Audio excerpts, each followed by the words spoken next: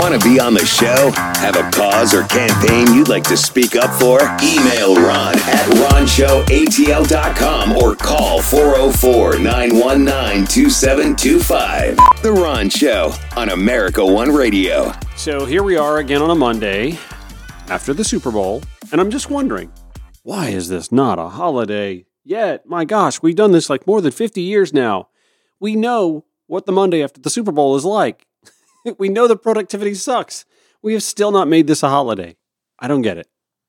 Although I must say, we have some other dates that probably, warrant becoming a holiday first. I don't know, Election Day being one of them. That should be a national holiday. That being said, we're all on the struggle bus today, are we not? Speaking of the Super Bowl, I don't know how many of you it was lost on. It was lost on me just a little bit, creeping up until kickoff, that this is the first time in Super Bowl history that two teams came into the game with two African-American starting quarterbacks. It really, for someone my age, and I'll be 49 in a few days, for someone my age, I still remember all the hullabaloo over the fact that we are going to even have a black starting quarterback in the Super Bowl. It was Doug Williams back in the 1980s, late 1980s, mid-1980s, in that nice little run that the Washington Redskins had where they picked up a few Super Bowls under Coach Robert Gibbs back in the day.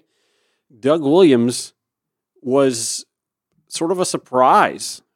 The Redskins, not so much, but Doug Williams was sort of a surprise. And I remember when he was the first black starting quarterback in Super Bowl history.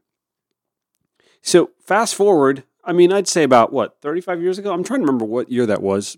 I could be diligent and just look it up, right? Hang on, let me do that. Yeah, okay, so I was right. It was like 1987, as a matter of fact, when he was not just the starting quarterback for the 1987 Super Bowl 22, he propelled the Washington Redskins to a 42-10 victory after the team went down 10-0. They then, in the second quarter, scored 35 of their 42 unanswered points just in the second quarter. And the MVP, by the way, that same quarterback, Doug Williams. So here we are in Black History Month, and it's just hard not to make note of these sorts of things, right? That last night, the first time we saw two African-American quarterbacks in a Super Bowl. When you go from 1987 to 2023, and it's 36 years. Yeah, I was right. 36 years since we first saw an African-American quarterback in the Super Bowl. I just find that kind of noteworthy. And I'm a little surprised that last night was the first time it happened, honestly. You have to remember, I'm a Falcons fan. I remember Michael Vick, and we knew Michael Vick was going to get the Falcons to the Super Bowl. That did not happen. But there have been a lot of great quarterbacks of color just in these last 36 years, y'all. The Philadelphia Eagles had Reggie Cunningham, Donovan McNabb, now Jalen Hurts. They had Michael Vick for a minute too, now that I think about it. You look all throughout the NFL at the quarterbacks that are starting throughout.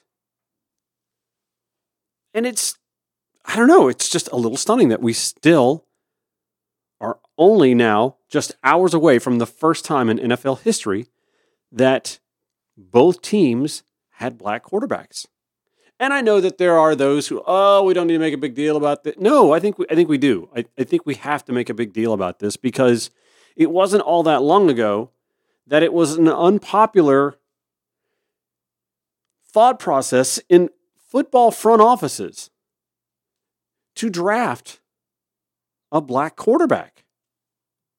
They used to use questions and queries and even things like the Wonderlic test to gauge intelligence and the thought process. They used to ask crazy questions of draft-eligible college players heading to the NFL. And of course, most front offices are majority white. In the NFL, most coaches are white. There are 6 coaches of color, only 4 of which are black in the NFL right now. Yet 60% of the league's athletes are black, 70% players of color. So you'll have to forgive me if I'm just kind of still stunned that last night was the first time we had a Super Bowl with 2 African-American quarterbacks. What a great game it was. And both of them, I thought, played exceptionally well. Particularly the winning quarterback who was playing with a high ankle sprain. And then there's Rihanna. Rihanna from Barbados, who shows up after years being kind of off the grid a little bit. You know, resting the vocals, having a child, dating billionaires. I'd take some time off too if I could just date one billionaire. Come on, man. Where are you? Anyway, she resurfaces after having a baby last spring, and it appears she didn't let the womb rest too long. There wasn't a vacancy at that efficiency condo for very long. And she did tell us there was going to be a special guest, and darn if we didn't see who the special guest was. And congrats to her. But a lot of folks were kind of giving her flack for like, I don't know, kind of a boring halftime show. The woman is pregnant and on a floating stage. And I didn't see her wobble. I didn't see her wave her arms for balance. I didn't see her once look in any way startled or stunned. She did that as a pregnant woman. I, as a never pregnant man, usually have to have one hand on a handrail on a moving escalator. So congrats to Rihanna for pulling off a 13, 15-minute halftime show while pregnant, choreographed with, there were hundreds of dancers in those white little hazmat suits that looked like they were little Willy Wonka outfits from the movie. Remember that? Congrats to her for pulling that off. As a mere mortal, who are we when we have to sometimes have 2, 3, sometimes 4 takes to get up out of our recliners and that noise that we make after a certain age? We are in no position to sit here and talk about what Rihanna did or didn't do in that halftime show last night. Just a marvelous night altogether. And I'm not going to lie. I have maybe 3 or 4 Philadelphia Eagles fans who aren't obnoxious people. The rest of them are dreadful human beings. At least when it comes to sports, they're just impossible to deal with. So I'm kind of happy for a couple of my Kansas City Chiefs fans, but just in general, that the Chiefs won last night. More Ron Show on America One Radio next.